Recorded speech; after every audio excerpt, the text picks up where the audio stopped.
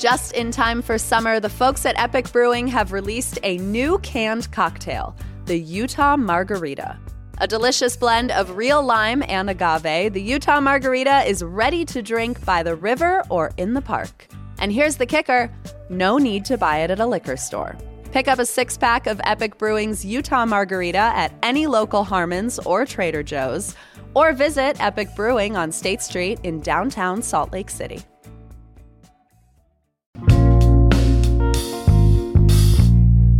All right, a few episodes ago, I asked you to take our CityCast listener survey. The Salt Lake team needed 100 responses, and you did it in one day. I cannot handle it. You are amazing, CityCast Salt Lake listeners. Thank you so much. And if you never filled it out but meant to, this is your chance, because I am moving the goalpost to 200. Here's why. Hearing from you helps us make this show as good as possible, and that's really important to me. Please take our quick 5-minute multiple choice survey at citycast.fm/survey. And you'll be entered to win a $250 Visa gift card. That's citycast.fm/survey. And here is what Salt Lake's talking about. Our namesake, the Great Salt Lake, dropped to a historic low last year. And though we have gained a few feet from snowmelt, it remains the valley's greatest existential threat. Some legislators have taken this issue up with fervor, while many activists and scientists say we are far, far from solving this problem. Everyone's got ideas, and some are a little outside the box. Like, how about making the Great Salt Lake Utah's 6th national park? It's Monday, June 5th. I'm Ali Vallarta, and this is CityCast Salt Lake.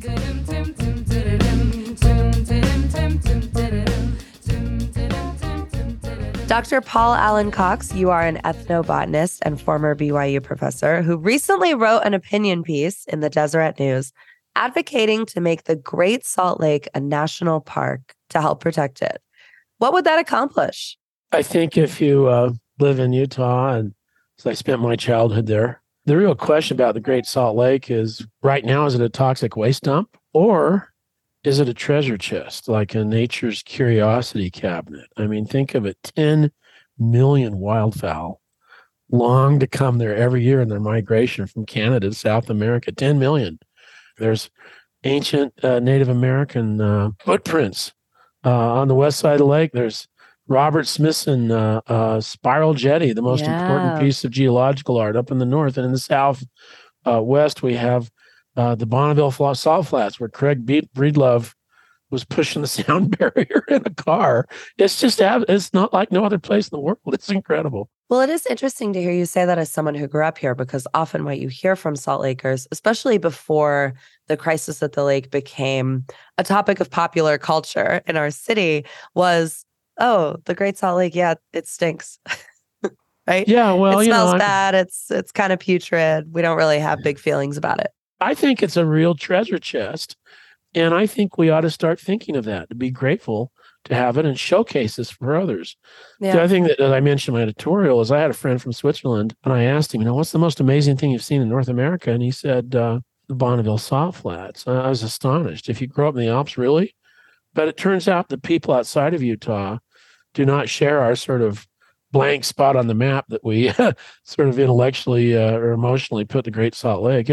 It's an incredible resource. I mean, aside from making it perhaps more of a tourist destination, what would the park designation accomplish in terms of upending the crisis that we're in right now at the lake? I don't think the Great Salt Lake National Park would solve the water issues, but it will heal our relationship with that ecosystem. I think it would help us better conceptualize it as not a place where you dump things, but a place of wonder and beauty and extraordinary importance to the natural world. And so I really think this is an idea that has legs.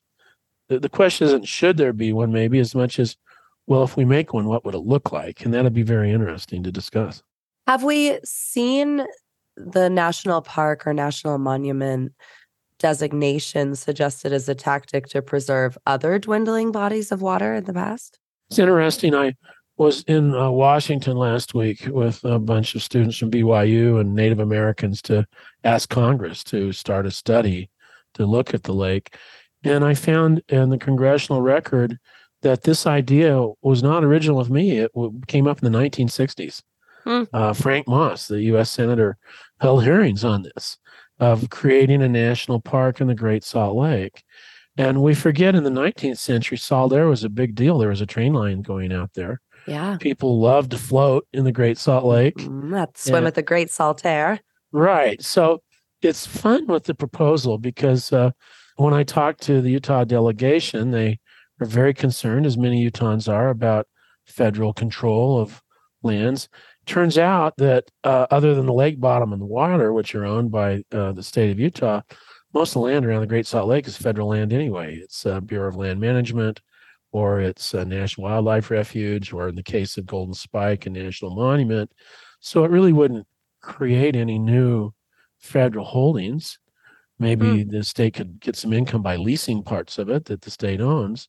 And then when I talked to the environmental side in Washington, they're very concerned about my suggestion that we grandfather current uses of the lake. And there's this whole industry of brine shrimp harvesters. It's an amazing thing. Morton salt, there's other mineral extraction things. My view is every park, they're not cookie cutter. Every park has its own act of Congress to meet all of these needs. And so I'd like to see a place that interprets, teaches, and brings people into the Great Salt Lake ecosystem. I'm not one of those that thinks we should put a fence up and keep people out. So your proposal would be to not change any of the economic activity that's happening there. Not at all. The other big one is the lithium mining, right? Is yeah, sure. What I'd like to do would be to meet with each of the stakeholders and sort of say, well, how do you view this lake? How do you need it? What can we do to tell your story? Full disclosure here, my dad was a national park ranger.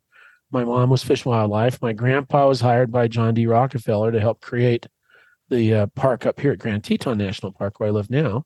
So I've sort of got park in my blood, Yeah.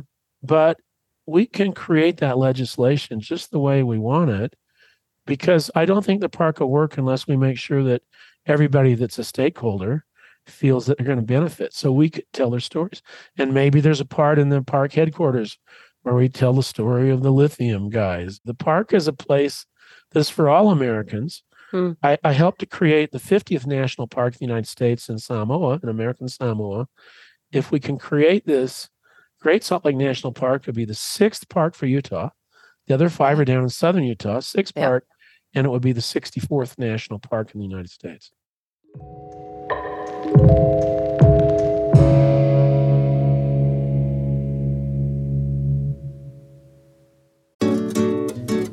The Living Traditions Festival is back in downtown Salt Lake City, May 17th through 19th, and this is when I come alive. It is so easy to sell me on 3 days of Washington Square and Library Square converting to a global food court, and this festival has truly been one of my favorites for years now. Living Traditions convenes the diversity of artistic traditions, food heritage, music, and art from the many cultures that have made Utah their home. You can expect everything from live music and dance to hands-on workshops, a little shopping, Sundance film screenings, and Bohemian Brewery. There is something for the whole family, and it's free entry. Come celebrate all of the rich cultures that make up our community. Find more information on the festival and view the full program guide at livingtraditionsfestival.com or on Instagram and Facebook at SLC Living Trad. We talk a lot on this show about our city's crown jewels. What are the institutions that open doors in our community and regulate its pulse? I choose Salt Lake Community College, and it is a home for incredibly focused Salt Lakers. Nearly 80% of their students work while going to school, many full-time jobs. If I could do college all over again, I would not be 33 and sitting on these damn student loans. And slick students aren't. 80% graduate with little to no student loan debt or save thousands knocking out credits before transferring to a four-year institution. Every day, Salt Lake Community College is transforming lives and communities through education. If you want to learn something new, refine a trade, or pursue a higher degree for the first time, explore your options at slcc.edu. Study alongside hard workers, save precious money, and be one in a class of 19, not 100. On the note of this place is for everyone, we have seen outdoor treasures in Utah suffer negative consequences from overuse when they become national parks or monuments. I'm thinking constantly about the town of Moab outside Arches, which is trying to pause tourism advertising right now because they need to work through some of their use. What are the risks of making the lake a national park? Because you've certainly spoken to the benefits. The risk is this, that if we continue as a people to treat the Great Salt Lake as a dumping ground, it's going to get us. I mean, I've spent a lot of the summer and fall in a helicopter flying around with a device that samples dust the same way a human lung would. And we're still churning the data, but it's terrifying what we see. There are toxic metals. There are cyanobacterial toxins that we know elsewhere can trigger serious neurodegenerative illness. Everybody's going to suffer if this thing isn't fixed. And I see a national park as sort of a way of bringing all aspects of our community together and have a discussion. What can we save? What can we do? What shouldn't we do? And that gets codified by an act of Congress. So the next step really is that the Utah congressional delegation, particularly Congressman Moore, who we met with, needs to call the Park Service up and say, could you please do a preliminary study on this? Just do a study. Tell us if you think this meets national park standards, and if so, how you'd view it. Would there be more roads? That's one concern that I've seen around this idea is like, are we in for Zion National Park style road management? Well, yeah, I mean, would there be more roads? Sure, there'd have to be. Like if you go out now to Spiral Jetty, it's a pretty rough road. Yeah, it is a bumpy ride. Yeah. Well, I like it. It's fun. You sort of have this feeling like, boy, here I am. But we need to make that available to more people. So there'd have to be some road improvements there. If you think of Capitol Reef or even Arches, by building a really good road, a transportation conduit, you're basically saying, okay, this is where we want your cars and we don't want them off there. Mm-hmm. And I actually think it would protect it in a lot of ways. I think allowing people to experience the park, but in very special conduits, and then protecting the rest of it. But you need to know I'm under attack. I'd say criticism by the environmental community, the same way I was in the Samoa National Park. When we started getting that going, this turns out Samoan people feel the same way about their land. The Native Americans feel about ours. It's sacred.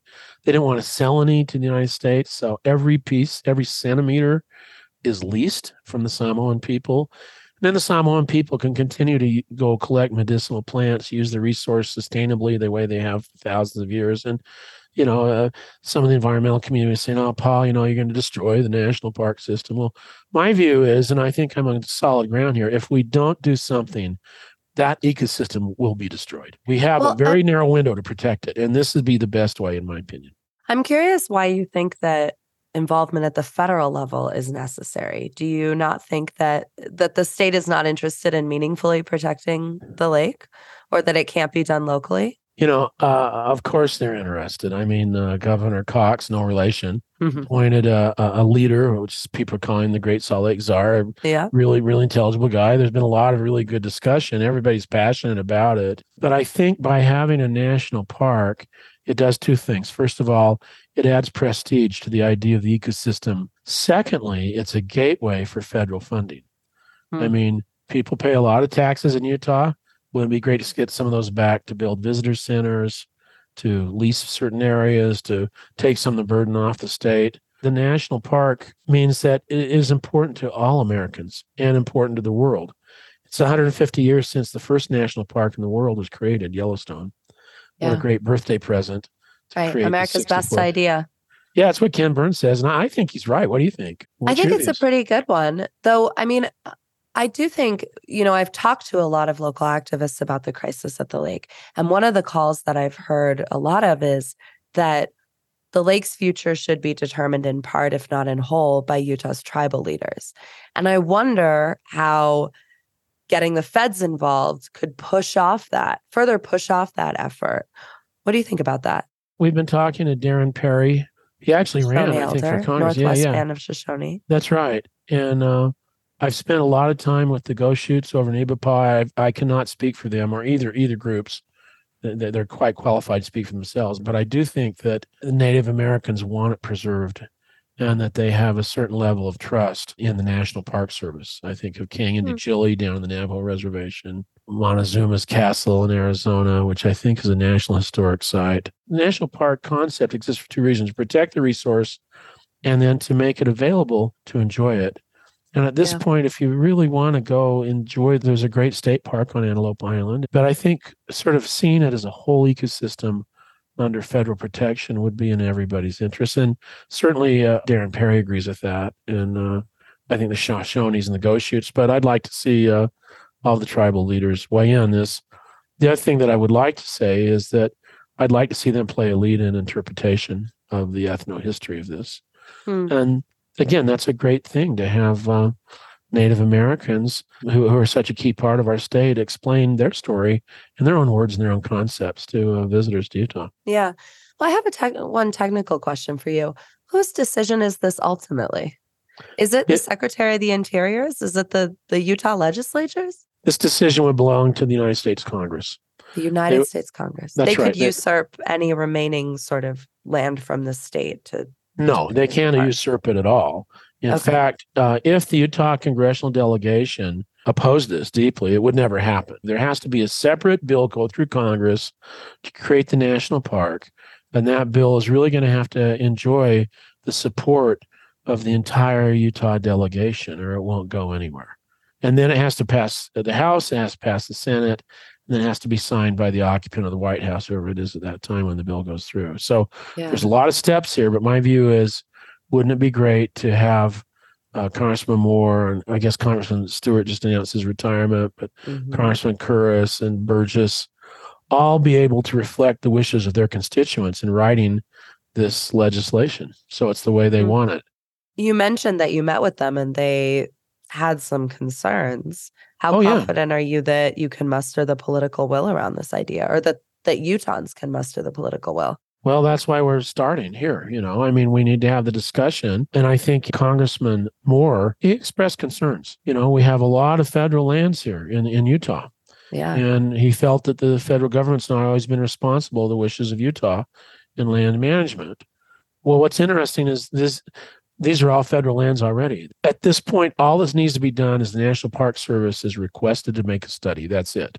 So the Congressman Moore, Congressman Curtis do not have to say they're going to go for the park. They just have to ask the National Park Service for the study. It is possible, I think, to get legislation that would meet everybody's needs.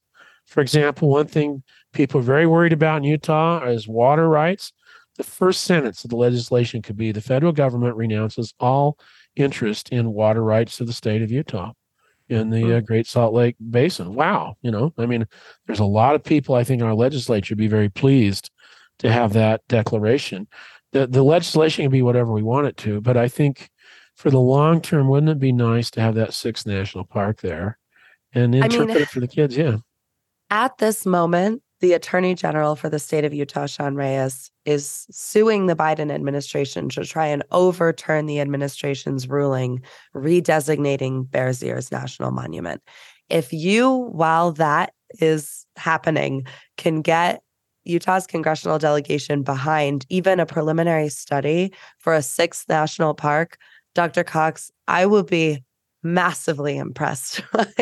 Well, let's remember here that from their point of view, Grand Escalante, Grand Staircase, and Bears Ears were both made by presidential fiat. That the occupants of the White House who were from a different party. In the case of Grand Staircase, Escalante, President Clinton announced the legislation down the Grand Canyon. Yeah, of course, that was wild. That's going to tick off every conservative person in Utah. I get that. This is totally different. We're not asking that the president do anything. That really, this is legislation crafted, written in Utah, and it will not. You think it has less of a political tinge then? Totally, because it will meet everybody's needs. Think of this as Utah's collective dream of what we could do with that park. Dr. Paul Allen Cox, ethnobotanist and former BYU professor, thank you so much for your time. Thank you for interviewing me. And for having a big idea. We well, love big let's see if it ideas. works. Let's see if it works.